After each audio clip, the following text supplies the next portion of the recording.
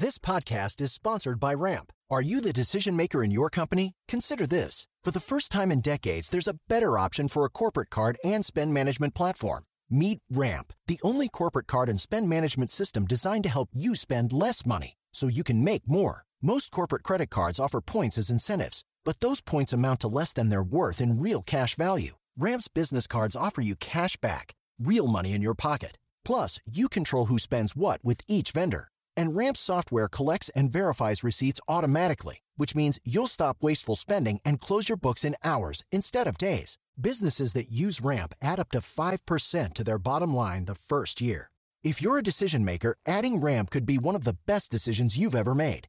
And now get $250 when you join Ramp for free. Just go to ramp.com/easy. Ramp.com/easy. RAMP.com/easy. Cards issued by Sutton Bank and Celtic Bank, members FDIC. Terms and conditions apply. Here you go. Here you go.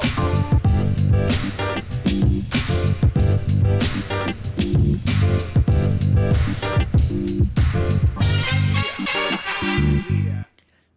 Buckle. That's the Nothing Personal word of the day. It is Monday, October 16th, 2023.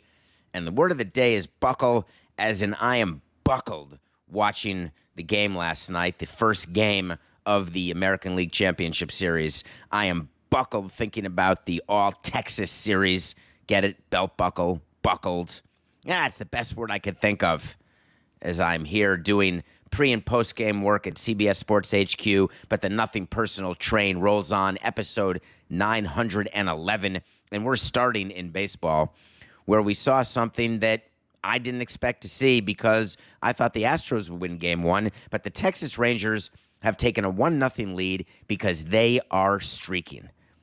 I'm talking Will Ferrell is KFC open, show me old school type of streaking.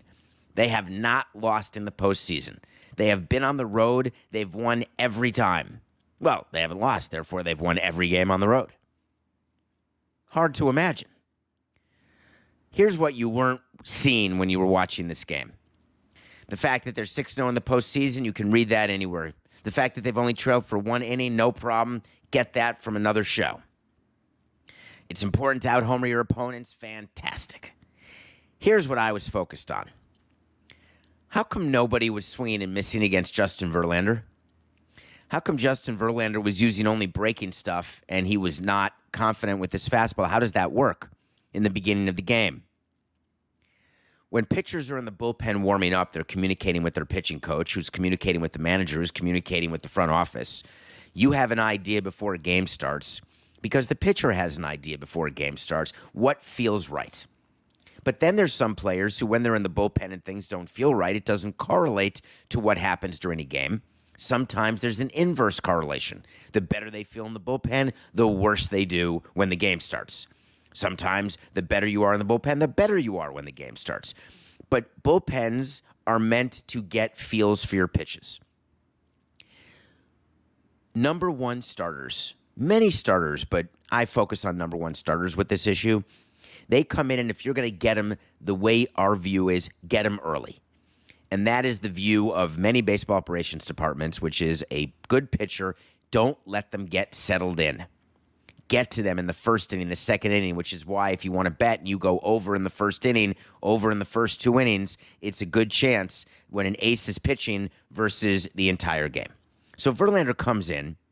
He's starting. He's one of the most, he's second only to Andy Pettitte in terms of postseason starts, wins. He's just been incredible.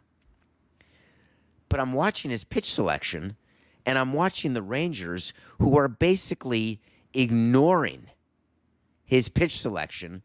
They're sitting on breaking balls, and they're not missing. So when you watch a pitcher and you watch a game and you're not getting swings and misses, that is very, very bad for the pitcher. But not a big deal because the Astros offense is going to be fine until I'm watching Jordan Montgomery. Jordan Montgomery, the same guy who the Yankees traded for Harrison Bader. Jordan Montgomery, the St. Louis Cardinal, sort of middle of the rotation guy, swing guy. Yankees say, no, I'm not going to take him. Ends up on Texas. Did you notice the swings and misses from the Astros? It's a different story. Verlander was the journeyman, and Montgomery was the ace. So watching the beginning of the game and watching how Alvarez, who is not supposed to look the way he looked, even lefty on lefty. Montgomery's a lefty. Alvarez is watching these sweeping curveballs go to the outside bottom, and he's just missing. And so 0-2, you pitch it again, same pitch. Everyone's trying to guess, what's he going to do with 2 strikes? The answer is, when you've gotten a bad swing on the first 2 pitches, you do it again. You don't say, oh, let's go fastball up and in now. You do it again. So the entire game was me watching Verlander versus Montgomery because they both pitched into the 7th inning, and that hasn't happened this entire postseason. Verlander only gave up 2 runs. There was a little duck fart single in the 2nd or 3rd inning, and then you had the home run by Tavares. That was it. That's a game you'd expect Houston to win. And when they didn't, I was brought back to last year and how Houston can lose a game 1 like they may have done in the World Series. And to them, it doesn't matter. To pundits who are watching, they're watching the Rangers streak and they're thinking to themselves, this is it. We've got the Astros. And then you saw Jeter pick the Rangers. You saw A-Rod pick the Rangers. And then there is confirmation bias when the Rangers win game 1. And that's the story. Well, I'm going the anti-confirmation bias. I'm going to tell you that I picked the Astros in 7, as you may remember. And that means the Rangers are going to win 3 games. And this happened to be one of them. So they send out Verlander to give a great quote, which he did smartly. We lost game 1 in the World Series last year, and that's the great thing about this team. Nobody is sitting in the locker room right now happy, but it's very matter of fact. Okay, we got punched. How do you answer? Well, I don't want to bet your money, but I will tell you that the Astros today with Valdez against Eovaldi. Eovaldi's really good, but you're going to hear about my pick of the day, and you can bet your bippy it's going to be the Astros. The Astros will not go down 2-0 at home to the Rangers. What people are going to be talking about elsewhere about this game, they won't talk about the swings and misses. They won't talk about that. They're going to talk about Altuve and how he got doubled off in the 8th inning. I just want to teach you one quick thing about this. When you're on first base and you're down by 2 runs and there's a ball hit to the alley, or it's a long fly ball that you think is going to be a home run, what you're taught is you go to second base and you stand on second base. Because if the ball drops, you're going to be able to score. If the ball gets caught, you're going to be able to get back to first. And if the ball's a home run, obviously you're going to score. And even if you're on second base and you're slow, like a Maldonado instead of an Altuve, you stand on second base. If the ball drops, you end up at third, and you've got first and third no outs in the 8th inning. Altuve, there's a drive by Bregman. Altuve's on first base, having walked off Chapman walked him. Altuve's on first base. He goes past second base by only a tiny step, which you may say to me, what's the big deal? It's only an extra foot. He sort of played it correctly. But no, he played it totally incorrectly, because when Evan Carter caught the ball, Altuve's feet were screwed up, and he ended up not touching second on the way back to first, and he got doubled off. Marcus Semien saw it immediately. He took the ball back from Evan Carter, got it on the infield, and stepped on second base to double Altuve off. The umpire rules safe. Then they challenge, the Rangers do, and Altuve's out. All of a sudden, it's 2 out, no one on, and Alvarez grounds out, and that's the end of the inning. They're into the 9th. And the maligned Rangers bullpen got saved. And the frustrating part is, when you are the Astros and you've done this, you've been there, you know that to win, it's little things that matter. Little things that other teams are not paying attention to. The rule of standing on the base, that's something that the Astros know. They won't talk about it. They won't dwell on it. There won't be issues in the clubhouse. You won't hear Dusty Baker calling anyone out. You won't hear Dana Brown or Jim Crane calling anybody out. It's not how the Astros roll. They move on. They have Verlander give the quote, hey, we're good, and then you get to game 2.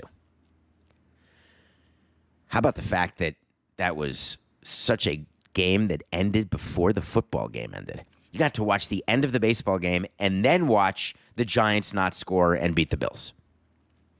So today we have a doubleheader in baseball. I love League Championship Series doubleheaders. There's only a very few left this season. We have a game at 4:30 Eastern, 8 o'clock Eastern. It always makes me laugh that the early game, and this happens often, maybe every year actually, the early game is the Astros.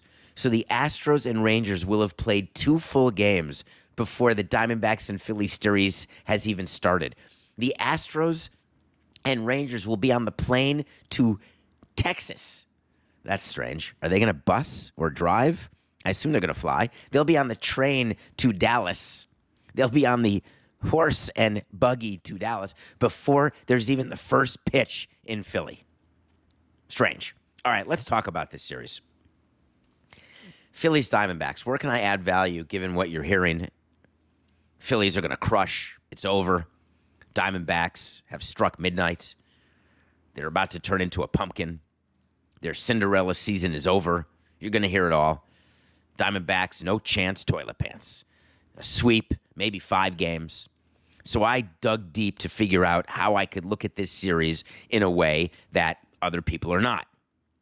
So I looked at the top 2 pitchers in Zach Wheeler-Aaron Nola for the Phillies and Zach Gallen and Merrill Kelly for the Diamondbacks. And I thought to myself, is there a possible advantage for the Diamondbacks the way there was against the Dodgers when it was Gallen and Kelly against Kershaw and Miller? And I said to you, the Diamondbacks have the clear advantage.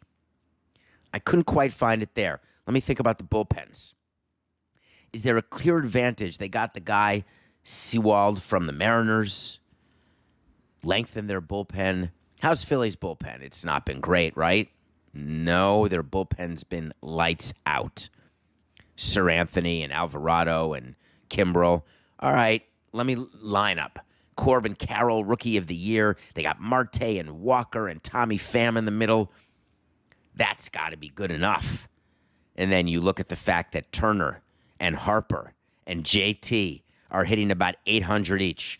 You look at the top and bottom of the Philly lineup, and there's no outs there. There's no automatic out. Even Rojas, they're all glove center fielder. I guess maybe he's a quarter of an out. So I said, all right, home field advantage. There's got to be an advantage. Arizona, they're going to be all pumped up going to those games in Phoenix. It'll be loud and proud. No, I couldn't find it there either. So that's not going to work. There's nothing. I basically gave up. I found not one reason that I can tell you that the Phillies will not crush the Diamondbacks. So what are the things to look for? Look for if Gallen and Kelly can outpitch Wheeler and Nola. Look for if the Phillies bullpen falters at all. Look for if Turner and Harper turn into Betts and Freeman. Maybe that's what happens. Is there a scenario where Trey Turner and Bryce Harper go 1 for 21 with an infield hit over a series? I can't see it. Before the Dodgers series, I told you it was possible. If you shut down one of Betts or Freeman, you can win this series. You shut down one of Turner and Harper, you're still not going to win the series if you're the Diamondbacks, because that's how deep Philadelphia is. That's how much better Philly is than the Dodgers. Not over the course of the regular season, but now, today, over the playoffs. So let's pretend that Turner and Harper disappear, and for whatever reason, they bat under 100. No, I don't want to pretend that way. That's it. It's done. Here's the preview of the Phillies Diamondbacks. Major League Baseball is saying to themselves, there are 21 possible games left, down to 20 because there's been game 1 of the Astros series. 2 7-game series in the LCS, 1 7-game series in the World Series. And what baseball is saying is we got to get to at least 19 games because it's been an absolute nightmare with the sweeps in the wild card and the division series round. And no game 5s. There was 1 game 4. Just terrible. So they need 19 games. That means they've got to get 2 7s and a 5. That's 19. That can work.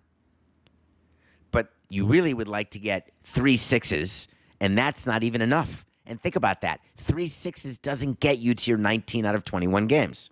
And so they're looking at the Philly Diamondbacks series, and they're saying, we have got to find a way to get the Phillies and Diamondbacks past a sweep. We've got to see if we can get them to 5 games, but then we're stuck with 2 sevens, and that doesn't always happen. So how about getting it to 6 games? NGTH. I'm going to give you a little wait to see right now.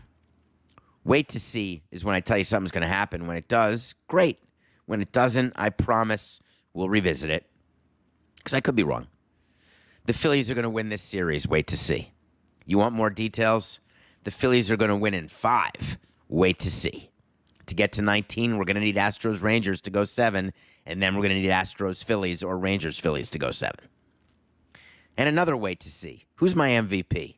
The much maligned World Baseball Classic hero, regular season GOAT until he got cheered instead of booed, and since then he's been on a bender. I'm talking about Trey Turner. Go look at what he's done since the Philadelphia faithful have embraced him instead of booing the crap out of him, making $300 million and playing terribly all season long after being a superstar at the World Baseball Classic, which was only at the beginning of this year, might I remind you.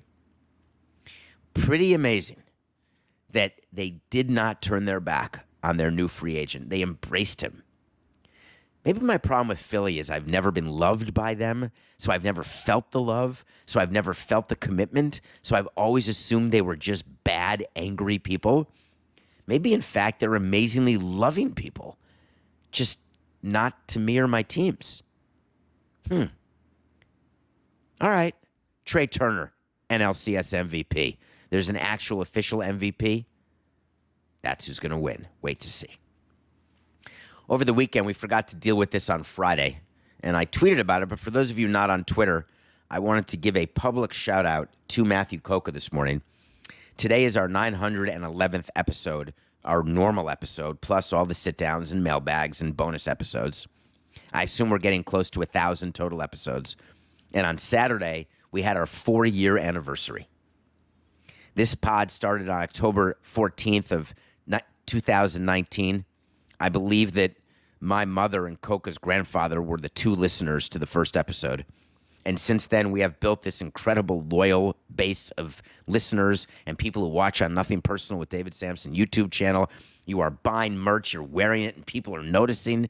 Thank you. We have our own website, davidsampsonpodcast.com. And it's just me and Coca. It is unreal if you go look at top podcasts and the number of people who are working for them and on them. It would blow your mind. And I don't just say this on Levitard to be funny. It's not a bit, the number of people who work on Pablo Torre's podcast or the number of people who work on Dan's podcast. Look at any of the top podcasts. There are multiple people. And Nothing Personal, it's just Matt Coca. And it's just me. Just the 2 of us. Coca, we can make it if we try. Thank you, Matt, for everything you do. And to the listeners above all, and to our audience, we're going to keep going because we love doing this, and we love that you love that we do it. All right, let's take a quick break. I watched quite a few things this weekend. I can't wait to review them. I'm going to start with the first movie with the Bridgerton woman that I watched called Fair Play. Her name is Phoebe Dynevor. And then we're going to talk about something that's going on in baseball that has never happened, and something in football that's going on that has never happened. Will one of them happen? Both of them? Neither of them? You're going to have to wait till after the break. We'll be right back. The NBA playoffs are heating up, and so is the action at DraftKings Sportsbook, an official sports betting partner of the NBA. With same-game parlays, live betting, odds boosts, and so much more, don't miss out as the NBA postseason winds down. Through the first round of the NBA playoffs, it's still all about the Celtics and the Nuggets. Will it be a likely matchup between the 2 powerhouses for the NBA championship? You can bet on the Celtics to beat the Nuggets at plus 400, or the Nuggets to beat the Celtics at plus 425 right now. And if you're new to DraftKings, you gotta check this out. New customers bet $5 to get $150 in bonus bets instantly. Download the DraftKings Sportsbook app and use code SAMSON. New customers can bet $5 to get $150 instantly in bonus bets only at DraftKings Sportsbook with code SAMSON. The crown is yours. Gambling problem? Call 1-800-GAMBLER, or in West Virginia, visit www.1800gambler.net. In New York, call 877-8-HOPE-NY or text HOPE-NY. That's 467-369. In Connecticut, help is available for problem gambling. Call 888-789-7777 or visit ccpg.org. Please play responsibly. On behalf of Boot Hill Casino Resort in Kansas, 21 plus age varies by jurisdiction. Void in Ontario. Bonus bets expire 168 hours after issuance. See dkng.co/bball for eligibility and deposit restrictions, terms, and responsible gaming resources. Welcome back to Nothing Personal. It is David Sampson. We are live every morning at 8 a.m. on the Nothing Personal with David Sampson. 4-8, wipe it, Coca. That was too much. 4869. The Nothing Personal with David Sampson YouTube channel. There's a movie called Fair Play. I want to talk about this movie because it will go right into our next topic as well. Fair Play is about two people working on a Wall Street firm, and they're having a secret relationship. That is not a surprise. There are relationships in your office happening right now. There are relationships in every office. There are rules about relationships inside your office. You have to disclose it to your human resources department. If you don't, you can get fired. If you try to hide them and you get caught, which you will, you'll get fired. And the reason why we have that philosophy, we had people with the Marlins who had illicit relationships, got married, got divorced, broke up. It happens when you're working in a big company all the time. And the reason why you try to avoid it is because it can cause some discomfort in the workplace. And it can cause, especially if it's a boss with a underling, the reason why that's called harassment, not assault, it's harassment, is that you don't want the person lower in the company to ever feel, and it's usually man-woman, but it could be woman-man. It doesn't matter. It could be woman-woman. It could be man-man. It doesn't matter. You don't want the person lower in the chain to feel as though they have to continue in the relationship or risk their job. That's the only thing that's being protected. The gossip by the water cooler, hey, do you know this person's doing this with this person? I don't really care much about that because gossip is always going to happen. What I always cared about is I need to make sure that people feel good about doing their job, and I want to be able to measure their performance not based on their relationship, but based on whether they're good at their job. And I don't want to worry about managers, and I don't mean on-field managers, about managers who are giving assessments to people below them. I don't want to worry about fake assessments because I count on them to tell me what's happening for bonuses, for raises, for promotions. I don't want to have to think, oh, they're having sex. No wonder she said that he's so good. So Fair Play is about this concept where there is a promotion that happens and there's a couple having a relationship, and one of the couple gets promoted. And you'd think that it was the man, and the man thought he was going to get it, but the woman got it because she deserved it. But now it changes the entire relationship. And the concept is, we see this with men all the time. You don't often see it with women, and when you do, it's noteworthy. So a movie like Working Girl with Melanie Griffith and Harrison Ford and Sigourney Weaver, women who are powerful and smart and brilliant and attractive, the view is they can't be all of those things. Hopefully, we've gotten way past that, as we should have, because you can be all of those things. And there are women who are way better at running companies or way more deserving of promotions than men, and sometimes they don't get it. It's the same thing. It happens with, that's what racism is. When someone gets something they don't deserve. And I'm not talking nepotism. I'm talking where you are discriminating on the basis of sex or race. So Fair Play goes through in a sort of thriller type of way of what happens to a relationship when the power dynamic changes. I love thinking about the power dynamic. I think about that all the time. Because what I used to think about is, how do I take advantage of the power dynamic? What do I do to get people to do, as president of the Marlins, that I want them to do where it's their idea, except it's really my idea. And I want them doing things that will benefit the company and me, whether it benefits them or not. And I'll decide whether it benefits them when it comes to bonuses or when it comes to raises, but I need the motivation there at all levels of the company. When there's a change in the power dynamic or something that happens that people don't expect, and it's not sex-related or gender-related, it's when in the normal course of events someone gets a promotion where there's a question, why is that happening? We don't respect this person. That person shouldn't be our leader. That's when you have a problem within your company. Fair play goes through all these different things, goes through what happens in a relationship when the woman becomes the one in power, and how she changes, or they change, or the boyfriend changes, or the relationship changes, or the feelings change. There is a quote, Coca, we didn't talk about this pre-show. One of my favorite movies is Up in the Air. Anna Kendrick and Vera Farmiga and George Clooney. And they're sitting at a airport lounge one day, and Vera Farmiga is giving advice to Anna Kendrick about relationships and about life. And asks, what kind of man are you looking for? It doesn't matter. She could have been looking for a woman. This is not about heterosexuality or homosexuality. And Anna Kendrick said, I just would like a guy who's, fun and likes dogs and has a Jeep Wrangler. And she goes through all these things. And it was very surfacey. And Vera Farmiga says, well, are you going to ask me what I would like? Here's what I would like. And she goes through a few things where having hair doesn't even matter. As you get older, your standards change. She said, don't make more money than your husband. Don't make more money than your husband. That is not a movie from 50 years ago. Up in the Air is a pretty recent movie.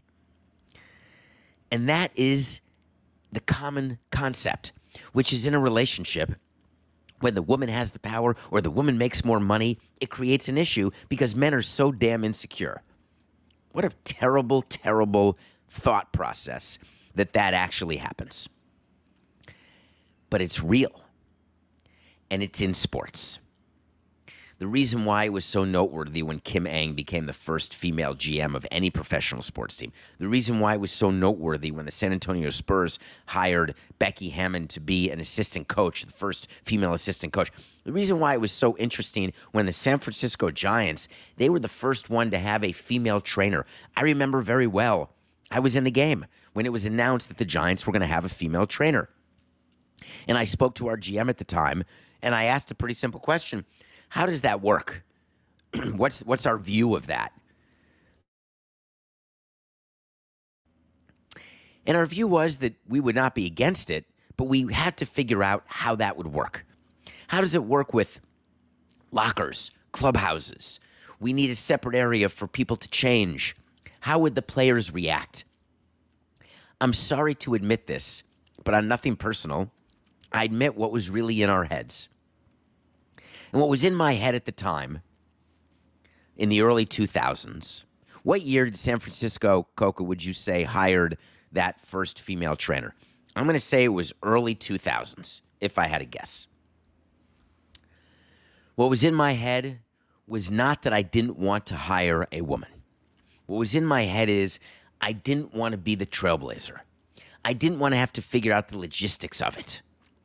And I look back and I'm mortified by that.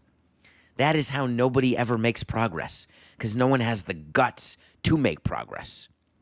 And I was too busy, not like an old boys network. I was too busy saying, I've got so many other things to worry about. I don't want to worry about this. Absolutely asinine. If you've got people who are qualified to do a job, you hire them. And I did that in the front office. I didn't care about color or sex in the front office, both baseball and non-baseball, ever. Because I always knew that I only had one thing in mind, and that was I want to find a way to be more efficient, to make more money, to sell more tickets. Why did it occur to me that doing it on the field or in the clubhouse wasn't the same thing? And I look back on that as one of my many regrets. The San Francisco Giants have been leaders in this effort since the beginning. A few years ago, they hired an on-field coach. Her name is Alyssa Nacken. And it came out yesterday from Andrew Baggerly that Alyssa Nacken interviewed for their managerial opening. And I looked at that article and I said, my gut, my knee jerk was good for San Francisco. Check the box. It used to be you had to check the box for a minority interview with color. Now, check the box, interview a woman. Which means, are we one step closer to having a woman manage a team? We already have a woman as an on-field coach. Alyssa Nacken's been on the field for years. 4 years she's been in the dugout in uniform. She's an assistant coach. She does base running and outfield, critical stuff. But going from coach to manager, I always viewed it's totally different. There are many coaches who, if you ask them, they don't want to be a manager. Perry Hill was famous saying, I'm a first base coach. Don't make me be a third base coach. I don't want the responsibility. I don't want to bother. I'm happy. I'm infield. I'm first base. Done. He's not the only one. He's the only one who'd admit it, but not the only one. There are people who just are good where they are. Like in your company. They don't want to be the CEO. They're happy being middle management. There's nothing wrong with it. Recognize what you are, what you want, and then get it. And if what you are and what you want is not to have the worries of being in the C-suite, great. If you're a coach and you don't want to be a manager, or you're an assistant coach and don't want to be a head coach, or if you're the head coach at a medium program and don't want to be the head coach at a top program, I'm not being critical of that. What we do in baseball and what is being done in other industries around our country is there is a line that's being drawn between what was formerly known as eyewash and what is now turning into actual change. That's amazing. Eyewash is the world that I lived in. Interview a minority. Interview a woman. Pretend you're doing this. Pretend you're doing that. Eyewash. We knew before we interviewed anybody who we were hiring. Has it changed where the Giants know who they're hiring, but they're interviewing internal candidates? They're interviewing Alyssa, even though they know that they're going outside of the San Francisco Giants to get a manager, or they're not ready to actually name. Kim Ang had to interview with a bunch of clubs before she got her first chance. It was no coincidence that it was Derek Jeter and Bruce Sherman who gave her the chance after firing Mike Hill. There is a reason and there is a season for change to happen in slow-changing industries at times when change is really hard to do. But these steps, these interim steps matter because without them, you don't get to where we're all supposed to be already. Interviewing Alyssa, critical. I do not believe she will be named manager of the San Francisco Giants. What I do believe is that now she will have opened the door, whether it's for herself or others, to be considered, and eventually there will be a woman manager or coach of one of the four major men's professional sports. And you know what? I can't wait. Okay. Let me tell you, I read something strange from Sean McAdam this morning, Coco. Did you see this? Or yesterday, whenever I read it. The Boston Red Sox, when they fired their chief baseball officer, Chaim Bloom, they need a new GM or new president of baseball operations. And for whatever reason, there's a rumor that according to multiple sources, the Red Sox have been met with rejection by some candidates they've targeted to replace Chaim Bloom. I don't want to yuck on anybody's yum or say that there's been some bad reporting. I can only say that in 18 years, I worked for a team, low payroll, very involved owner, not a lot of winning, won a World Series in 2003, but after that, not a lot of winning, some good years, some good players. We had openings all the time in the baseball department. The thought was players wouldn't want to come play in Miami. There's no attendance. The team stinks. President stinks. Thought that people Why would anyone come in the front office? It's absolute horse hockey.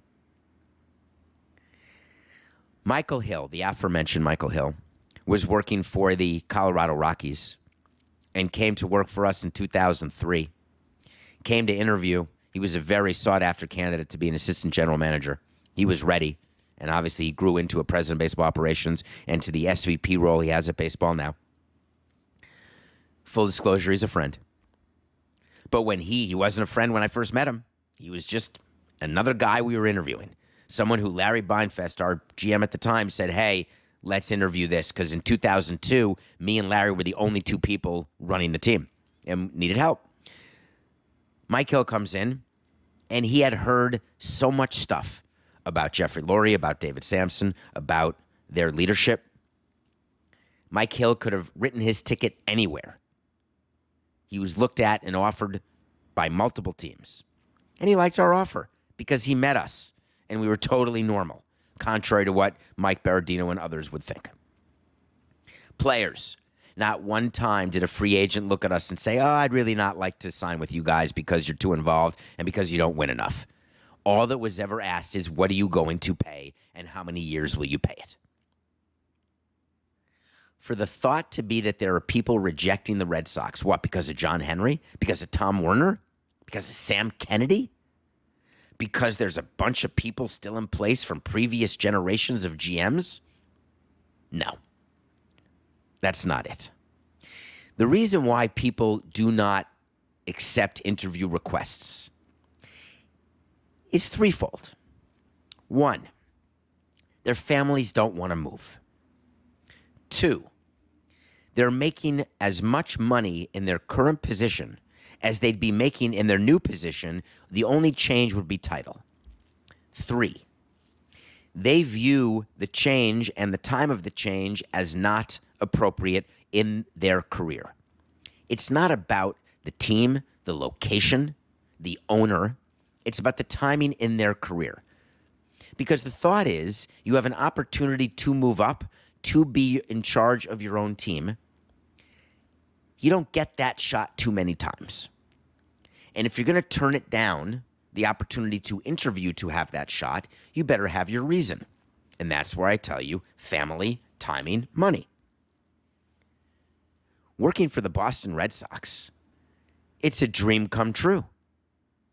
Working for the Arizona Diamondbacks, that's a dream come true. Working for the Miami Marlins, that's a dream come true. There is no shortage of candidates, both inside and outside baseball, who want their dream to come true. So for those of you piling on John Henry and Tom Werner, I cannot believe I'm defending them, but I have numerous times on this show. For those of you piling on saying, look, they can't get anyone, they're going to have to settle for some schlepper. Stop believing the narrative. Please.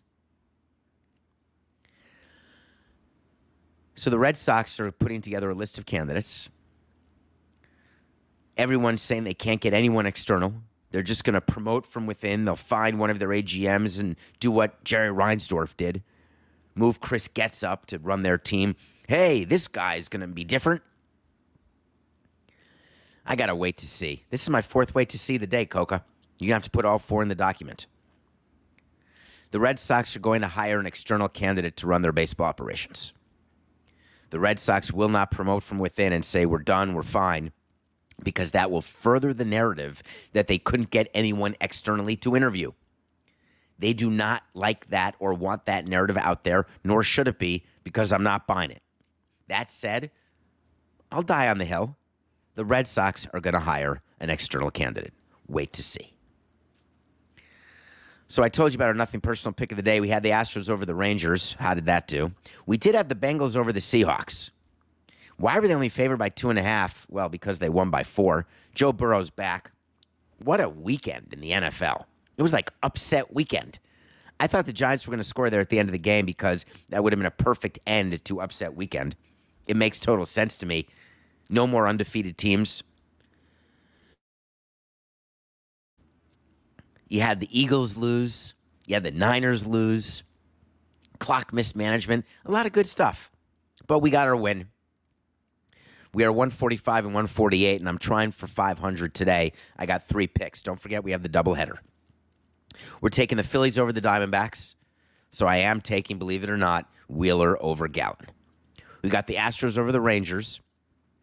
I am taking Valdez over Evaldi. And then we've got the football game, in case you want to watch football as well. At CBS Sports HQ in Stamford, there's a great green room with TVs and monitors everywhere and free food and candy. And so I'll be able to watch all the baseball games. Well, there's only one at a time. And the football game. Cowboys-Chargers. Don't forget, last week the Cowboys got crushed by the Niners, who lost to the Browns, which means the Cowboys are worse than the Browns by transitive property of suckiness. Except in sports, it doesn't work that way. The Cowboys, for whatever reason, are only giving 1.5 to the San Diego/Los Angeles Chargers. We're taking them. Even though it's upset weekend, we're still taking the Cowboys to rebound from their loss. And that's our pick of the day. NFL. Something came out yesterday that got the office talking, the studio talking, trying to figure out how excited they are. And they're starting. CBS has the Super Bowl this year in Vegas, and they're filming all these promotions. They flew out a bunch of anchors to Vegas, and they were filming stuff in the fountains of Bellagio, which is pretty cool. It's going to be insane. The F1 is happening in Vegas. The Super Bowl is happening in Vegas. It's Vegas, baby. I mean, who couldn't support 5 professional sports teams in a market that's really based on special events? Yeah, we'll see. So the Super Bowl is coming, and I was thinking to myself, will it ever leave Vegas? Because owners are going to be super happy to go there. It's why there's never been a Super Bowl in Minnesota. Vegas will be part of the rotation. Totally normal, as it should be. Vegas, Miami, South Beach, California. It all makes sense. How come there were rumors yesterday about the Super Bowl going to London? I tried to think from a business standpoint what Roger Goodell was doing. When asked about whether the Super Bowl could ever be in London, he said it is not impossible. Well, that sounds like a double negative. What do you mean, Roger? What he means is it's possible. A Super Bowl at Tottenham? A Super Bowl at Wembley? Can you imagine a Super Bowl in Europe? What time of day would it be played? Well, remember the time difference. The afternoon games are played at 9:30 a.m. our time. Well, East Coast time, 6:30 a.m. West Coast time. You would have to play the Super Bowl at 7 o'clock at the latest in London, which is roughly 2 o'clock in the States, in New York, at 11 a.m. So Super Bowl Sunday would be over on the West Coast by 2 p.m., over on the East Coast by 5, taking the Super Bowl out of prime time, making Super Bowl Sunday a Super Bowl morning, breakfast at the Super Bowl the way they do breakfast at Wimbledon, or maybe just have the players play at midnight. That would be 6 o'clock or 7 o'clock the way they play now. No big deal. What about taking the Super Bowl out of the United States in a way that would make certain presidential candidates very unhappy that we are exporting jobs and excitement? What would be his reason for giving you the double negative? And then I realized the Super Bowl is not going to London anytime soon. Owners are more than happy to go to London, and that'd be exciting. But there are too many places in the States that need Super Bowls, and there's too much money at stake. What do I mean? Local sponsors descend on the Super Bowl. NFL sponsors, national sponsors, who give a lot of money to the NFL. They budget to activate at the Super Bowl. Part of the reason why sponsors give so much money to the NFL is what they're able to say is their return on investment. When they go to their CEO or their CMO, they say, hey, we want a Super Bowl commercial because of X. We want to be a sponsor of the NFL because it gives us Y. And here's how we measure it. Those are companies who are doing business here in America. There is a level of business done over in Europe. There's a level of business done in England, but it's a pittance compared to what these companies expect and need as their rate of return here in the States. Then you've got marketing people who use it as a boondoggle. Every year they go to the Super Bowl. They have Super Bowl parties, whether it's in New York, whether it's in Minnesota or Vegas. It's a trip that is budgeted, paid for by sponsors. To go over the pond is a level of expense that the NFL knows would have a deleterious impact on sponsorship dollars, because there would be a larger budget required for activation with a smaller return on investment. So therefore, having the Super Bowl overseas doesn't make financial sense unless you can say to your sponsors, hey, for 1 year we're going to Europe, because the benefit of bringing our great Super Bowl, the greatest day on the sports calendar, the benefit of giving it to London is that it will be the kickoff to international expansion. Because we're going to announce expansion, we're going to announce a Super Bowl, and we are going to own Europe. We're going to own it. Now I get it. That's what Roger Goodell is doing. He's not saying you're going to have a Super Bowl there as part of a rotation when there's no teams in Europe. He's saying in the package that's being put together for multiple teams to expand into Europe, which he has been giving you the breadcrumbs about for years. It's like MLB offering an all-star game to a city when they get a new stadium. Hey, build a stadium, give billions of dollars if you can, and by the way, we'll give you an all-star game. Wouldn't it be amazing if part of giving teams to London was that they were given one Super Bowl, and you just tell your sponsors it's one-off? They're not in the rotation. It's just part of the package. I think you're going to see it. I'm not ready for the official wait to see, but I'm certainly willing to explain why Roger Goodell would say that it's not impossible. So as Jim Carrey likes to say, so you're saying there's a chance. We'll be back tomorrow, 8 a.m. live. I promise you that. It's just business. This is nothing personal.